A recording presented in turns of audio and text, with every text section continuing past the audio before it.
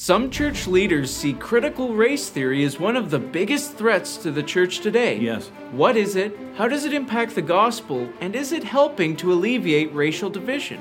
Yeah, today on Creation Magazine Live, a biblical and scientific perspective on racism, skin shade, CRT, intersectionality, wokeism, and the reconciling gospel of Jesus Christ. Get ready for another faith-building audio podcast brought to you by your friends at Creation.com. Welcome to Creation Magazine Live. I'm Richard Fangrad. And I'm Alexander Osborne. Our main subject both today and next week is racism, and we'll specifically address critical race theory and its many related topics. This is a huge, complex topic, so please understand that we're only going to scratch the surface, even after spreading it across 2 half-hour episodes. Right, yeah, so consider this an introduction to the basic issues. And we'll also link these issues to Genesis and the implications for racism that come out of either biblical creation or evolution. Right, and we'll reveal some of the nonsense and bad logic associated with CRT. Yeah, and there's a lot of it. Yeah. But this is a serious issue for Christians. It is, And if CRT continues to infiltrate the church, will have a devastating effect. Voddie Baucham, in his book Fault Lines, The Social Justice Movement and Evangelicalism's Looming Catastrophe, says, "I wish I could say that this book is meant to help us avoid the impending catastrophe. However, it is not. This catastrophe is unavoidable. These fault lines are so deeply entrenched and the rules of engagement so perilously complex that the question is not if, but when the catastrophe will strike.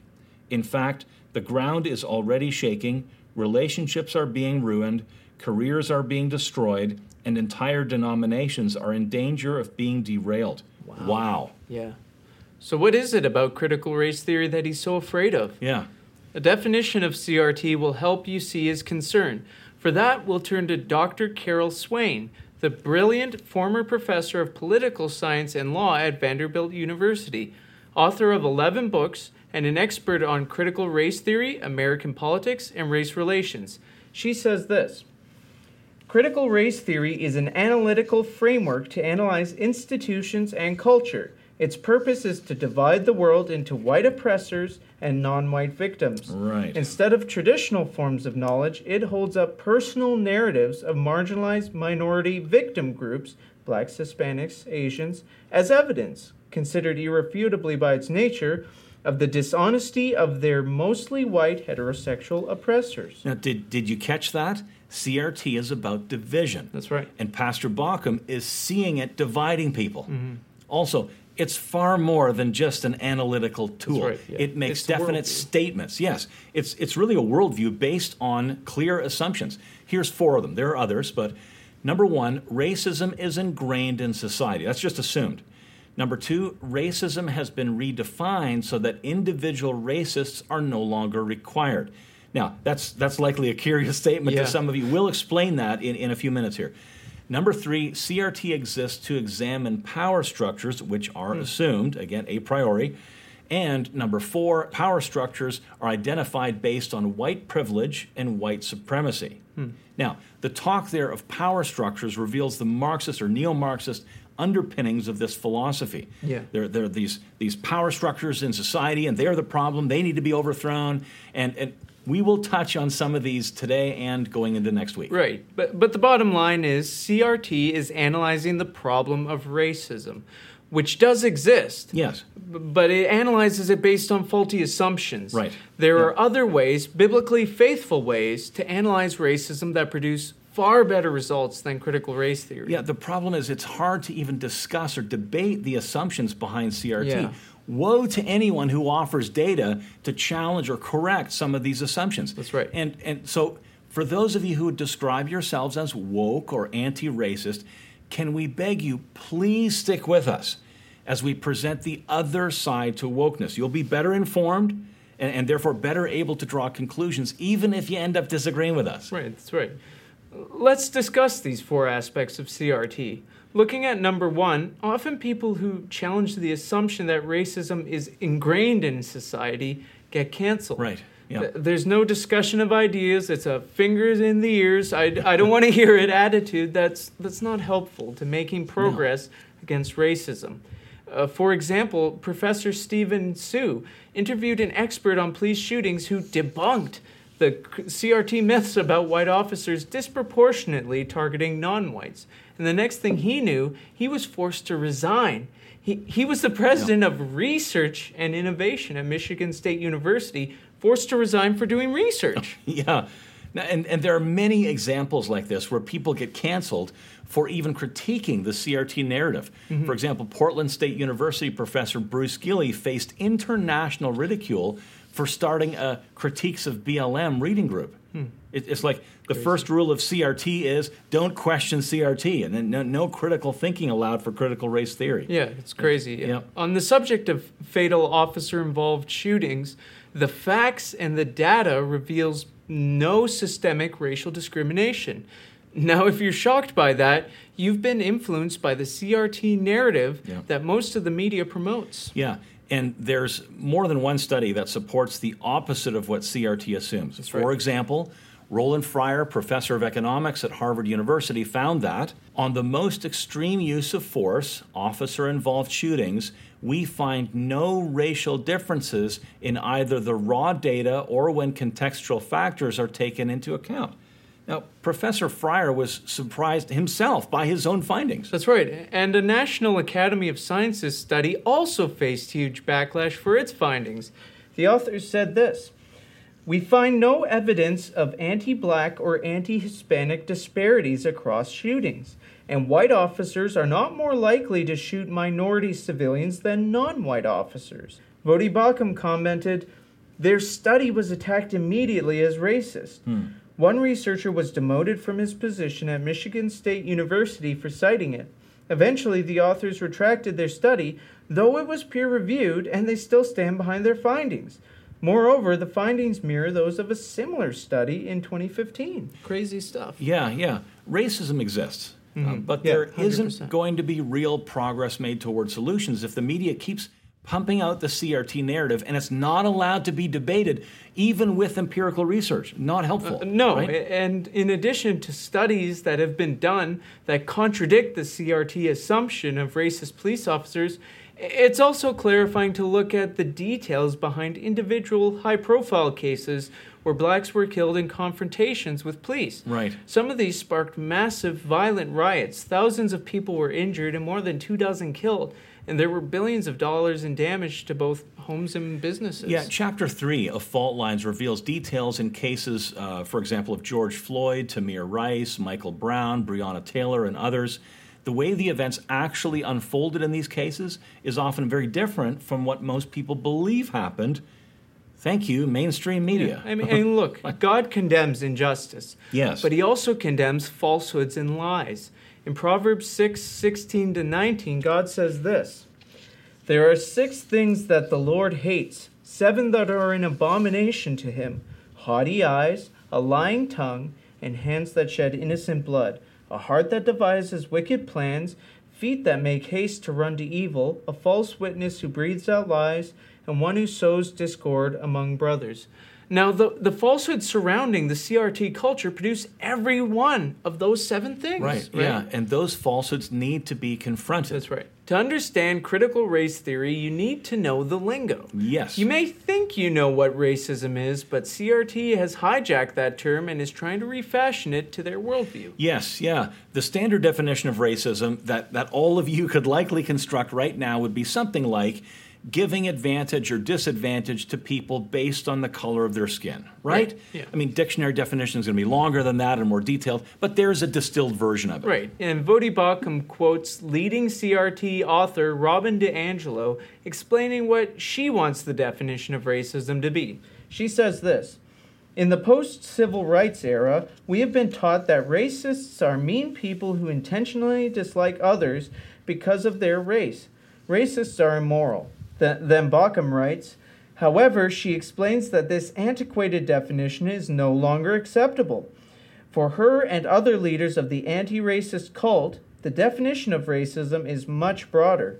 Today's definition eschews the individual proscriptions of the past, arguing instead that racism is this: a far-reaching system that functions independently from the intentions or self-images of individual actors. In other words, today we have racism without racists. Now, there's far more complexity in the CRT definition of racism that we won't get into, but just be aware that the term racist doesn't mean the same thing to today's woke social justice warrior. Yeah, and that's not all. There's the term anti-racist, which does not mean not racist as you might think it would. Yes, yeah. Again, we'll turn to fault lines to shed light on CRT's meaning of anti-racist.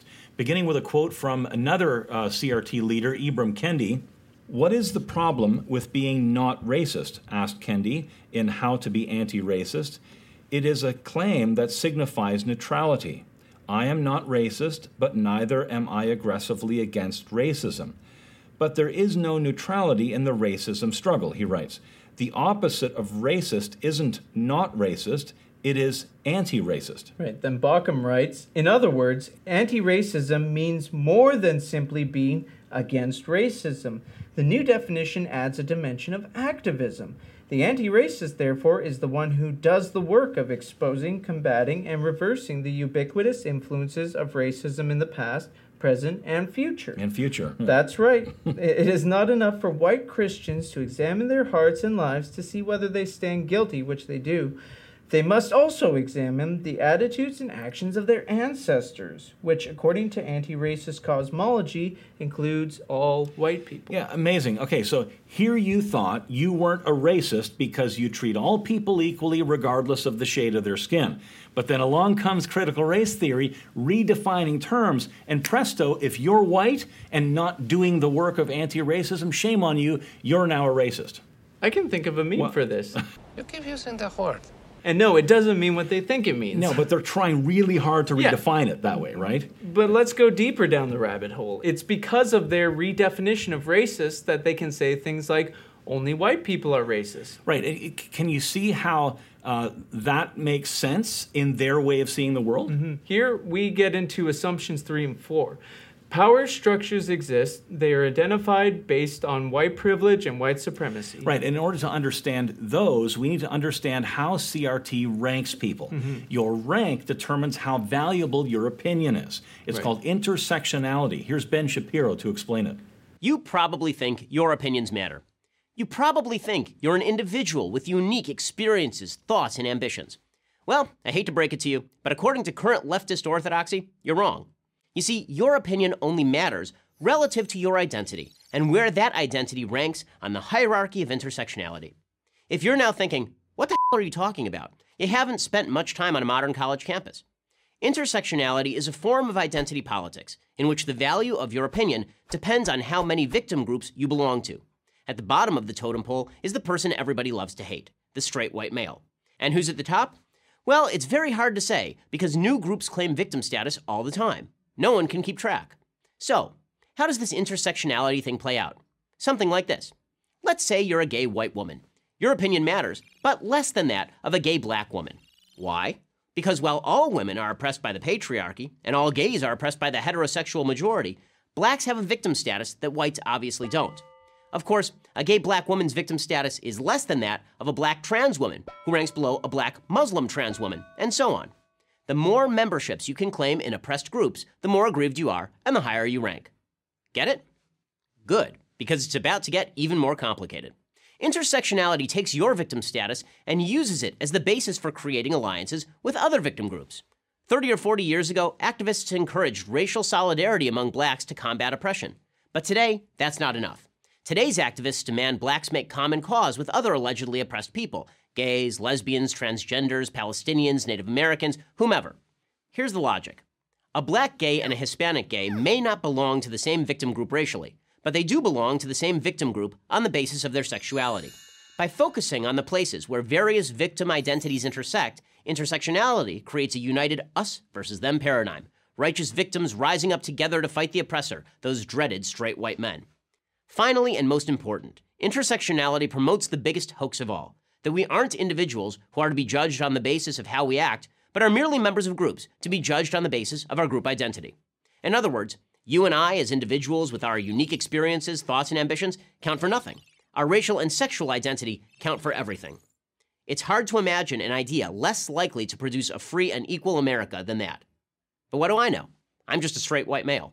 We're straight white males, so for these episodes, should we have 2 black hosts?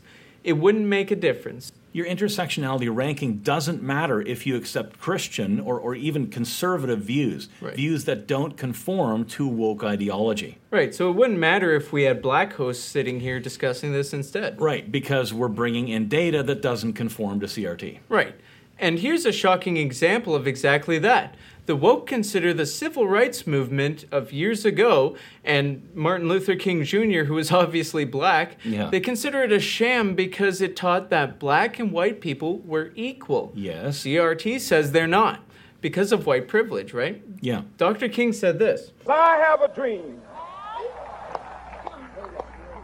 that my 4 little children will one day live in a nation where they will not be judged by the color of their skin, but by the content of their character. And it could be argued that that very noble dream was largely achieved. Since Dr. King's speech, people of all skin shades have arisen to fill all levels of society, including the President of the United States, Yeah. because of the content of their character and their talents and their abilities. And wokeism and CRT has taken us backwards in race relations. People are now being judged not by the content of their character, but by the color of their skin. Yeah, skin color. Yeah. Amazing. White people are racist, and people of color cannot be racist. Now, all of this falls apart when we apply some facts, and we'll show you. Okay, do you see these different colors? Here's different colors here. Yeah, well, let's put them up on the screen. Okay, we'll put them up on the screen. All right, look, which of these is white and which is black? None of them. They're all shades of blue. Exactly. Now, for reference, we can add black and white swatches. There you go. Now, let's do this again, but with people. According to CRT, you can spot racists by the color of their skin. Right. Remember, white people are racist, people of color cannot be racist. Which of these people are white and which are black?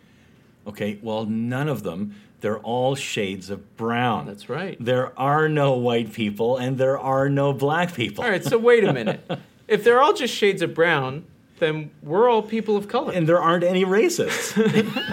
So we just ended racism. Yeah, hooray Since us. there are no white people, and according to CRT, only white people can be racist. But it's not that simple, is it? No, of course not. We're just pointing out an inconsistency Yeah. here.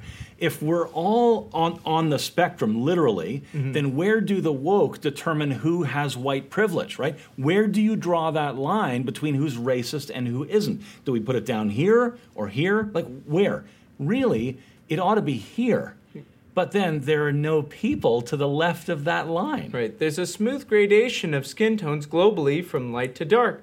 The biological fact is that no one is white. Yeah, makeup companies often have pictures like this showing how their range of light and dark makeup appears on different shades of skin, from light brown to dark brown, but not including black or white. Now, there are people and many living things that are albino. Right. That's caused by a genetic mutation that stops the production of melanin, the pigment that we all have that determines the color of our skin, eyes, and hair. Right. But no one is saying that only those people with albinism are racist because they're so white. Yeah, in reality, anybody could be racist Yes. regardless of their skin shade. Right. But, I mean, we're all sinners, right?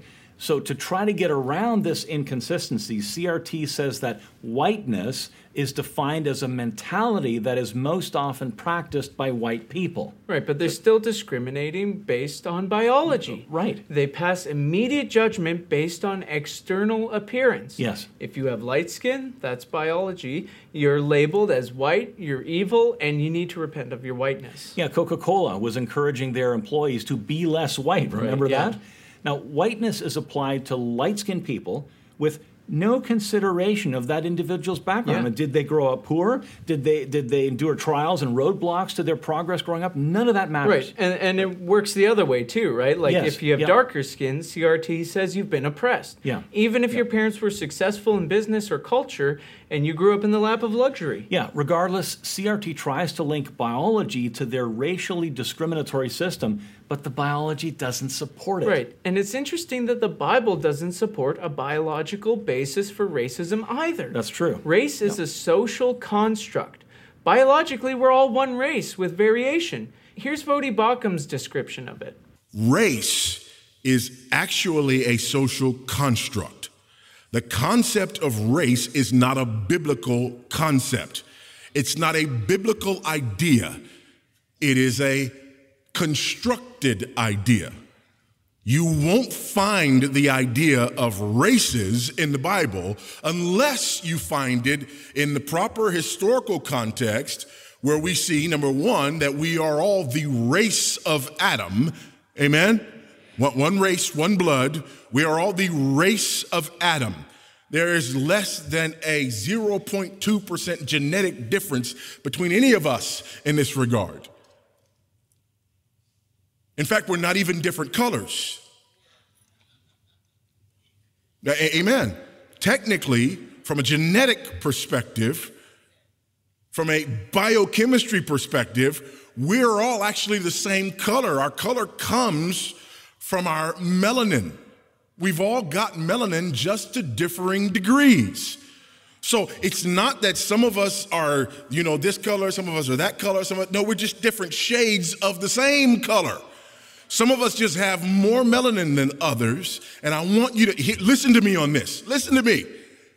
Just because you don't have as much melanin as I do, don't you dare think God doesn't love you as much as he loves me, because he gave me more.